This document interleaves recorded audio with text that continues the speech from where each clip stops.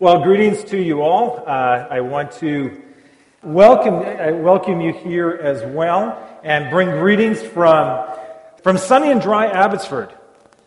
Oh no, I'm in Saskatoon. Actually, that's Saskatoon.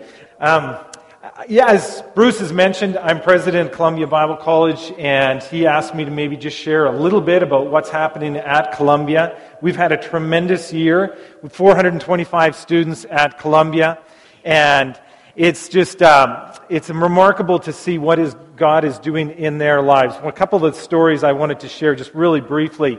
We've had a new church plant in Abbotsford called City Life, and our student council president has been serving as an intern in this church, and it has really impacted our student body, just seeing so many of our students getting involved in serving on worship teams, as Sunday school teachers, as greeters, and really just full-on evangelists in the community. And that has impacted in so many ways in terms of our Tuesday evening Vespers, packed-out events. It's been really tremendous.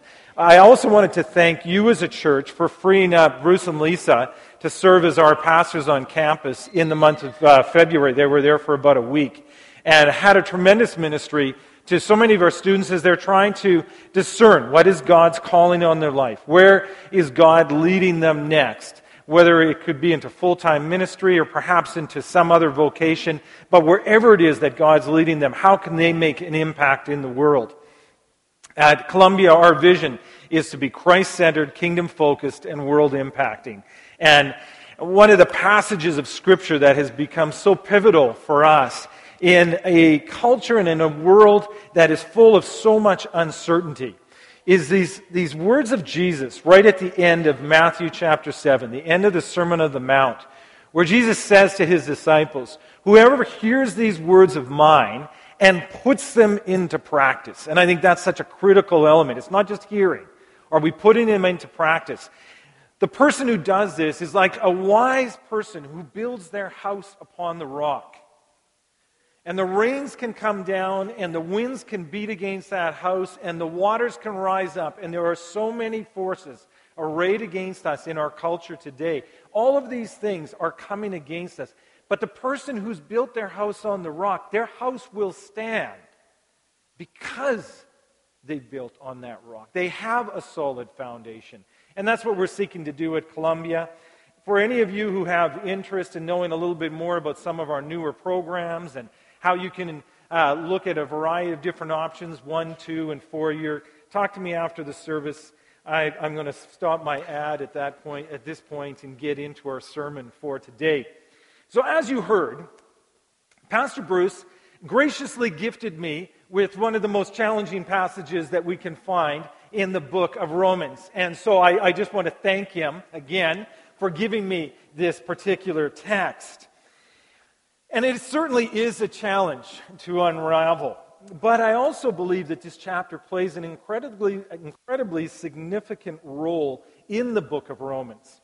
So while I may rather preach upon some of the incredible gifts of God that are described in Romans chapter 8, it is necessary for us to first understand the gravity of our human predicament so that we can truly appreciate what God has done in Christ and through his gift of the Holy Spirit to us. Well, in my sermon preparation in the past few weeks, at one point I grew so frustrated. I said to we have a care group that meets regularly. I said, you know what, we're going to lay this aside and we're going to look at Romans chapter 7 together. I want to hear your perspectives on the text. Let's talk about this and wrestle with it together. And a few of the thoughts that I'm going to share this morning actually arose out of that small group Bible study. And I should start by warning you that in Romans chapter 7, Paul does not provide us with a feel-good message or a self-help guide or a pep talk. This is a penetrating look at the human condition. And while it was written for a specific group of people at a specific time in history, and we look at this as first century Christians, probably most of them were coming from a Jewish background, even though it was written to those folks, it still speaks powerfully to us today. Now, many of you are going to be familiar with certain translations of this passage. But this morning, I've chosen to purposely read from the Message paraphrase. And it's because I believe Eugene Peterson has done a good job of trying to get to the heart of what Paul was trying to communicate to us. Now, if you want to follow along in your NIV or your NRSV or whatever translation you may have, feel free to do so. But I'm going to read from the Message. And I'm starting in verse 7. But I can hear you say, if the law code was as bad as all that, it's no better than sin itself. That's certainly not true. The law code had a perfectly legitimate function. Without its clear guidelines for right and wrong, moral behavior would be mostly guesswork. Apart from the succinct surgical command, you shall not covet, I could have dressed covetousness up to look like a virtue and ruined my life with it. Don't you remember how it was? I do, perfectly well. The law code started out as an excellent piece of work. What happened, though, was that sin found a way to pervert the command into a temptation, making a piece of forbidden fruit out of it. The law code, instead of being used to guide me, was used to seduce me. Without all the paraphernalia of the law code, sin looked pretty dull and lifeless, and I went along without paying much attention to it. But once sin got its hands on the law code and decked itself out in all that finery, I was fooled, and I fell for it. The very command that was supposed to guide me into life was cleverly used to trip me up, throwing me headlong into the ground. So sin was plenty alive, and I was stone dead. But the law code itself is God's good and common sense, and each command is sane, and it is holy counsel. Now, I can already hear your next question. Does that mean I can't even trust what is good? That is the law? Is good just as dangerous as evil? No, again.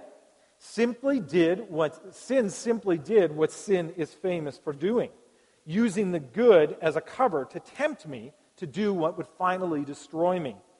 By hiding within God's good commandment, sin did far more mischief than it could ever have accomplished on its own. Now, I can anticipate the response that's coming. I know that all God's commands are spiritual, but I'm not.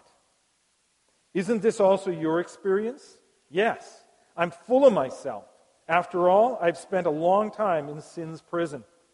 What I don't understand about myself is that I decide one way, but then I act in another, doing things I absolutely despise. So if I can't be trusted to figure out what is best for myself and then do it, it becomes obvious that God's command is necessary. But I need something more. For if I know the law but still can't keep it, and if the power of sin within me keeps sabotaging my best intentions, I obviously need help. I realize that I don't have what it takes. I can will it, but I can't do it. I decide to do good, but I don't really do it.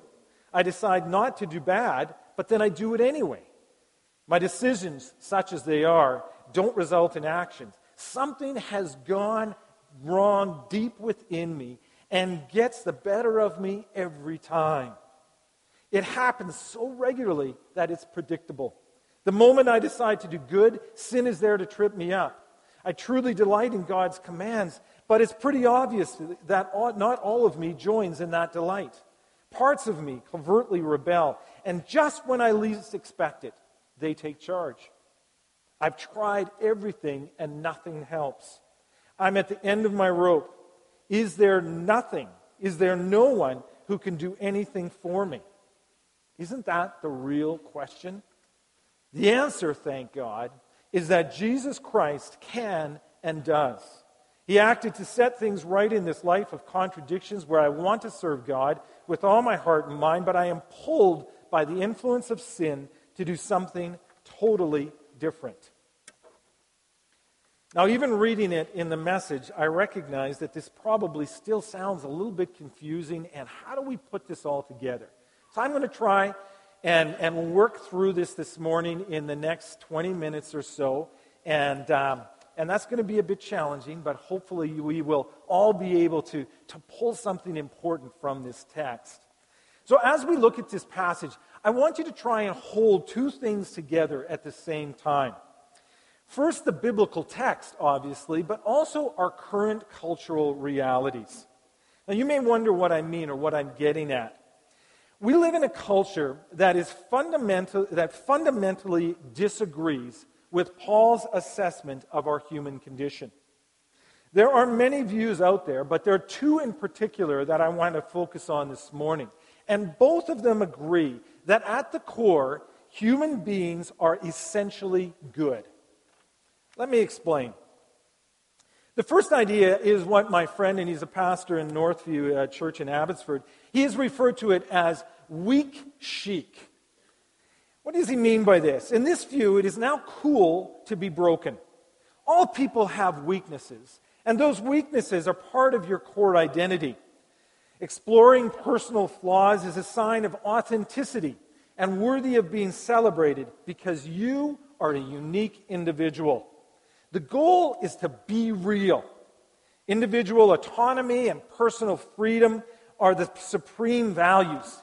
Lady Gaga's popular anthem, Born This Way, provides a great example. I'm beautiful in my way because God makes no mistakes. I'm on the right track, baby. I was born this way. Don't hide yourself from regret. Just love yourself and you're set. I'm on the right track, baby. I was born this way. I can almost sing it. No, I won't do it. So brokenness is now popular, not because it leads to growth, change, and transformation, but because it defines who we are. There's not really anything wrong with you. In this view, God made me this way, so I just need to be happy where I am because of who I am. Our humanity is defined by our brokenness, so I don't need fixing, nor do I need forgiveness. I would only contemplate trying to fix an aspect of my brokenness if that was something that I really wanted. I certainly wouldn't allow anyone or anything to judge me. Now, on the other end of the spectrum is a second view. This perspective also believes that we as human beings have tremendous capacity to make our own way. However, unlike the previous view, it does not believe that brokenness is something to be celebrated, but rather it needs to be fixed or controlled. This is where religions, therapies, and ideologies enter the picture. At their core, all of these ways of thinking argue that humans are in control and that we can fix ourselves if we have the right information and determined willpower. People trot out the 10 Commandments of Judaism, the Eightfold Path of Hinduism, the Four Noble Truths of Buddhism, the 5 Pillars of Islam, or even the 7 Sacraments of Catholicism as clear pathways that are all designed to make us godlike. Political philosophies and self-help therapies are no different in terms of the core belief that ultimately, given the right tools, humans can take control and create a flourishing world. That's the culture that we live in today. And Romans chapter 7 explodes the universal human myth that people are essentially good. Paul would suggest that we are naive about the external forces that are arrayed against it, and that we vastly underestimate the strength of our own sin nature while also wildly overestimating our own power to do what is right. As we look into this passage, I want to focus on 3 specific questions. Is God's law the problem or the solution? Secondly, why can't I handle things on my own? And thirdly, who is going to save us from this mess? Now, before answering question 1, I want to remind you of some of the awesome truths that Paul announced in Romans 6 and at the beginning of chapter 7. We've just gone through that in the last couple of weeks. You may recall his declarations about being dead to sin and alive in Christ. In chapter 6, verse 22, he proclaimed, "But now that you have been set free from sin and become slaves of God, the benefit you reap leads to holiness, and the result is eternal life." Then in chapter 7, verses 4 to 6, he speaks of dying to the law so that we might belong to Christ and bear fruit for God. As Pastor Bruce mentioned last week, this takes place as we walk in the new way of the Spirit instead of the old way of the written code. As we journey through the rest of this chapter, I want you to keep the words of verse 6 close at hand, because its reference to the Spirit is the key to experiencing victory in our battle. So, let's start with Paul, where Paul does, with a discussion of the law. Now, the natural place to look for a solution to the human incapacity to do what is right is to law. Whether the revealed law of Moses, as Paul is clearly referring to in this passage, or the natural law of creation, or perhaps even the laws, rules, and regulations that are found in the various world religions. Now, the Jewish reader gravitated towards the law. The psalmist in Psalm 19 said, "The law of the Lord is perfect, refreshing the soul. And the statutes of the Lord are trustworthy, making wise the simple." But throughout the first half of Romans, Paul has been hammering away at the point that the law can't save anyone. Just a couple of verses earlier, he states that the sinful passions aroused by the law are at work in our bodies so that we bore fruit for death. Now, that's not exactly a sterling endorsement for the law. It actually sounds a lot more like an indictment. So what is it? Is the law the solution or the problem? According to Paul, it's neither. Now, at this point, I have a confession to make. I have long struggled with rules that tell me with what I can and can't do. Trust me, if you talk to my parents, they could give you many illustrations. I don't like being made to feel guilty or having my freedoms curtailed. So is that the law's fault, or is that my problem? Does the fact that the law makes me aware of my rebellious, sinful nature make it evil?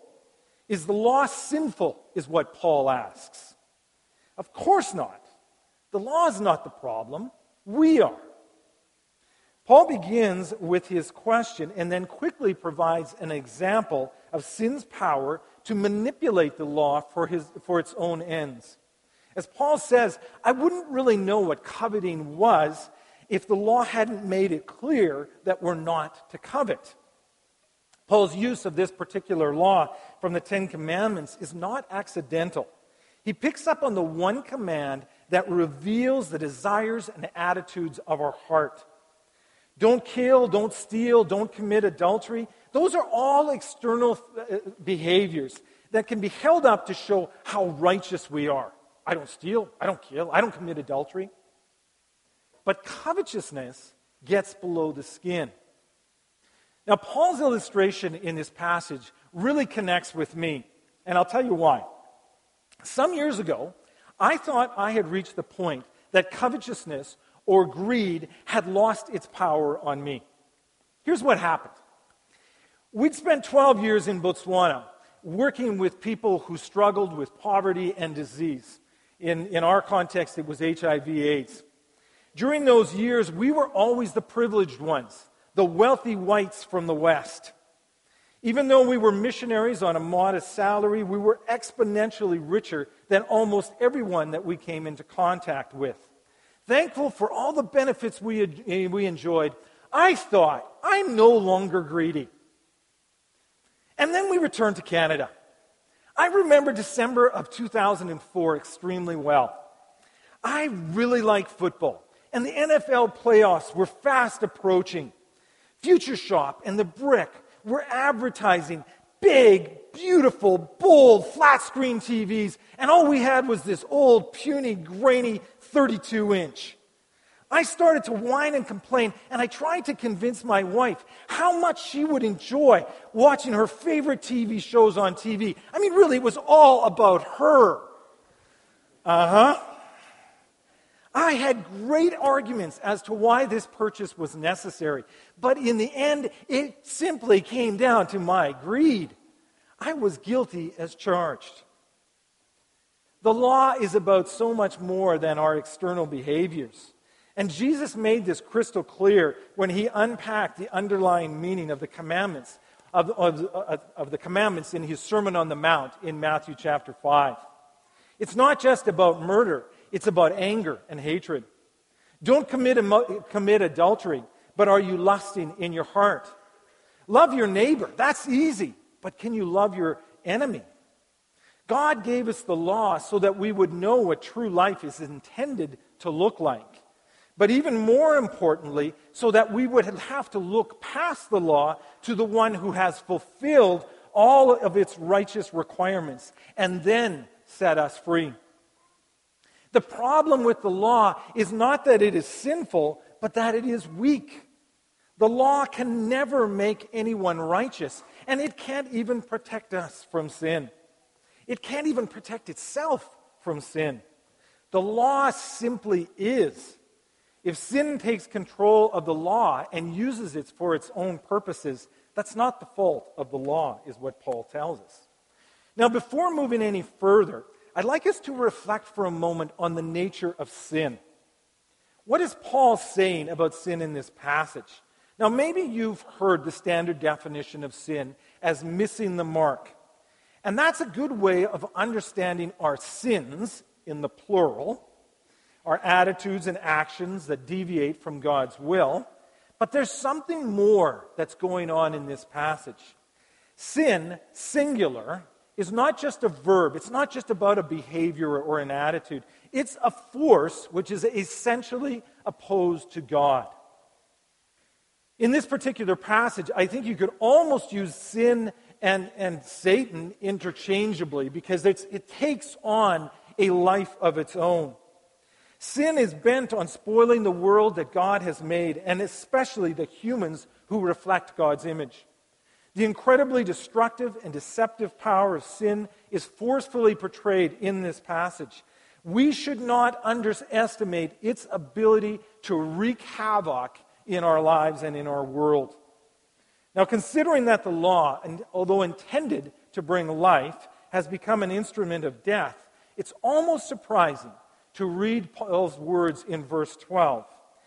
And I'm now quoting from the New International Version where it says, "So then, the law is holy, and the commandment is holy, righteous, and good."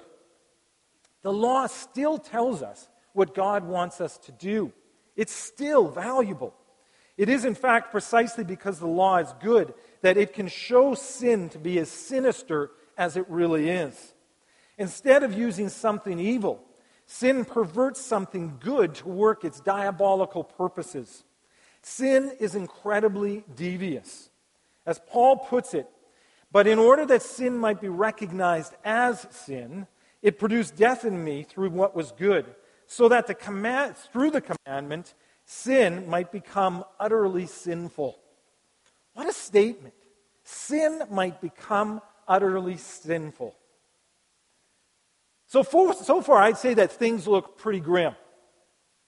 Would you agree with me on that? It's going to get worse. So why can't I take care of things on my own? In verses 14 to 24, Paul makes it clear that we are unable to manage this.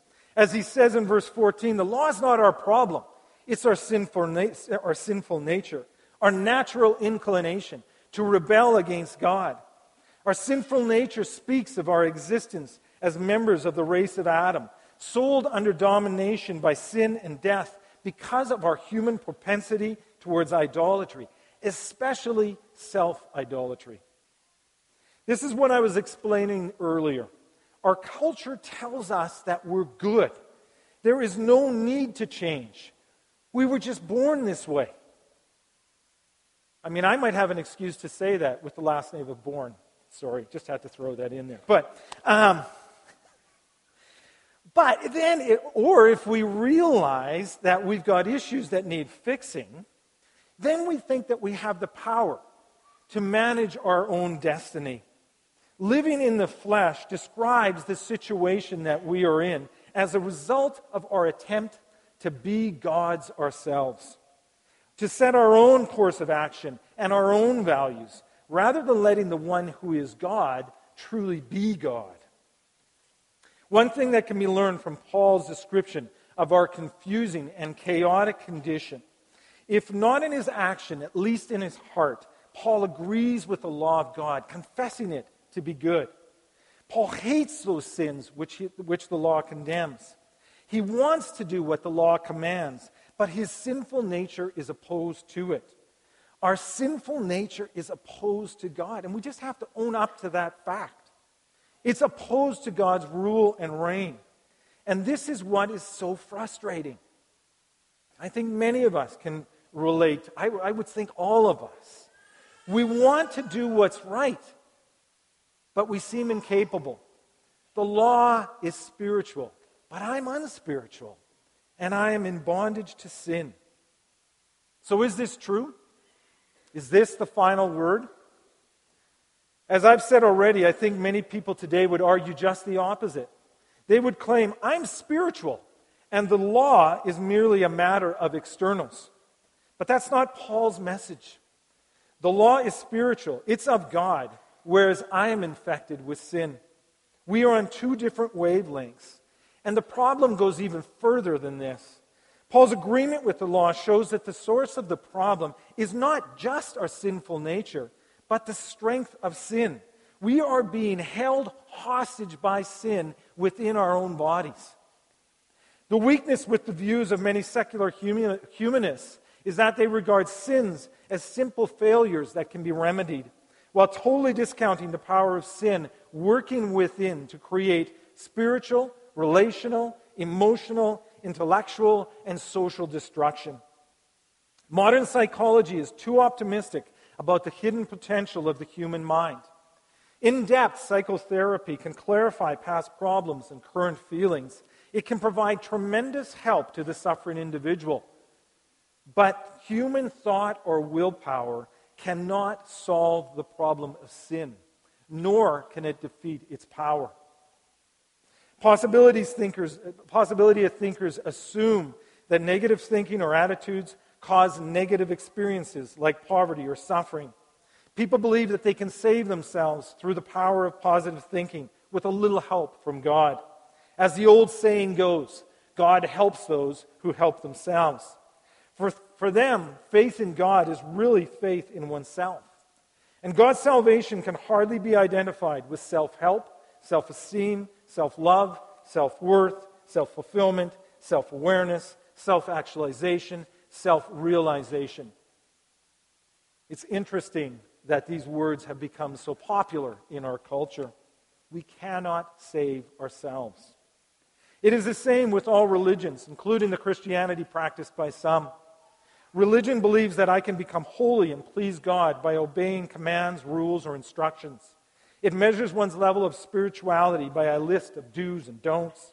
And the problem with religion is that it is far too confident in the human capacity to do what is right and far too naive as to the depths of our bent towards sin, rebellion, and evil. It judges by outward action and behaviors because it has no power to determine our inner attitudes or thoughts. This truth is profoundly illustrated in Jesus' interaction with the rich young man found in Matthew chapter 19. I love this passage. It's really insightful on this. And starting in verse 16, we read, "Now a man came up to Jesus and asked, 'Teacher, what good thing must I do to get eternal life?' And Jesus replied, 'Why do you ask me about what is good?' That's a religion question. Then Jesus responds, 'There is only one who is good.' That's a relationship question. When it comes to salvation, it's not what you know, it's who you know. Jesus didn't dodge the significance of the law. He went on to say, if you want to enter life, obey the commandments. And at that point, this young man thought that he was on solid ground. He'd kept the commands. But Jesus pierced his religious veneer with his words, if you want to be perfect, go sell your possessions and give them to the poor. But he was unwilling to release control of his life. And so the rich man turned away sadly. That's the problem with all religion. All religions are an attempt to justify ourselves by our own actions, and they will all fail at some point. But Paul knew better. Listen to his agonizing cry in Romans 7, verse 24. I see another law at work in the members of my body, waging war against the law of my mind and making me a prisoner of the law of sin at work in my members. What a wretched man I am. Who will rescue me from this body of death? If there is anything clear in this text, it is in the intensity of the war that is the intensity of the battle raging within us. The desperate struggle to do what is right in our own power leads to complete frustration and failure. There's been much scholarly debate about whether Paul was describing his own experience, the experience of the people of Israel, or the universal human experience. Those who believe that this chapter is autobiography, in other words, that Paul was describing his own experience, then argue about, was it prior to his conversion or after his conversion? Personally, I don't think it's an either-or proposition. Everyone can relate to the frustrating dilemma that Paul describes in Romans 7. Why do we do the stupid, sinful, and hurtful things that we do? Why don't we love better, act more justly, and choose God's way instead of our own? What's wrong with us? If there were no answers for these questions, we would hardly dare to press on. But there is an answer. Praise God, there is a solution. This chapter ends on a high. My last point, who will help us out of this mess? Our deliverance from the power of sin and its grip on us due to our fallen nature is through Jesus Christ and his cross. Thanks be to God through Jesus Christ our Lord. That's Paul's cry. We can't do it alone. Christ's teaching will produce a frustrated struggle if it is separated from faith in Jesus' power and presence. The gospel message itself is not the power of God, since it, like Moses' law, cannot be obeyed apart from God's presence and power. We cannot live the Christian life apart from Christ, who lives within us and transforms us into his image through the Holy Spirit. Some of our most tenderest nerves are touched by Paul's teaching in this chapter. For the truths taught here could be the most depressing and hopeless realities of our lives. How great is your struggle? How great is my struggle to do what God wants us to do? If our struggle is as great as what Paul describes, we will give up our self-righteous efforts and turn to the cross. God has provided a righteousness that we cannot produce ourselves. The righteousness Jesus Christ brings to us, offers to us, comes through the presence and power of the Holy Spirit. So Paul did not dwell on our sinful nature in order to discourage us. I hope that you're not going to leave this morning feeling discouraged. I hope instead that we would leave realizing the battle that we're in and recognizing that we have victory in Christ. The solution that we're going to hear next week, I'm going to make sure I listen to the sermon online, is Romans chapter 8, where Paul talks about the fact that we are no longer under condemnation because of Christ Jesus, that the Holy Spirit lives within us, and that we are God's children. But that's next week's sermon, so have fun with that one. You better come back and make sure that you have an awesome time of celebrating how the Holy Spirit is at work in us, transforming us, and setting us free from this body of sin and death. The battle will continue during this life, but we can experience victory through the Spirit of Jesus. Stand with me at this point in time. The worship team is going to come forward and lead us in a few songs of worship and just recognizing our complete and utter dependence on Christ. Let's pray together. Father God, we thank you for the truth of your word.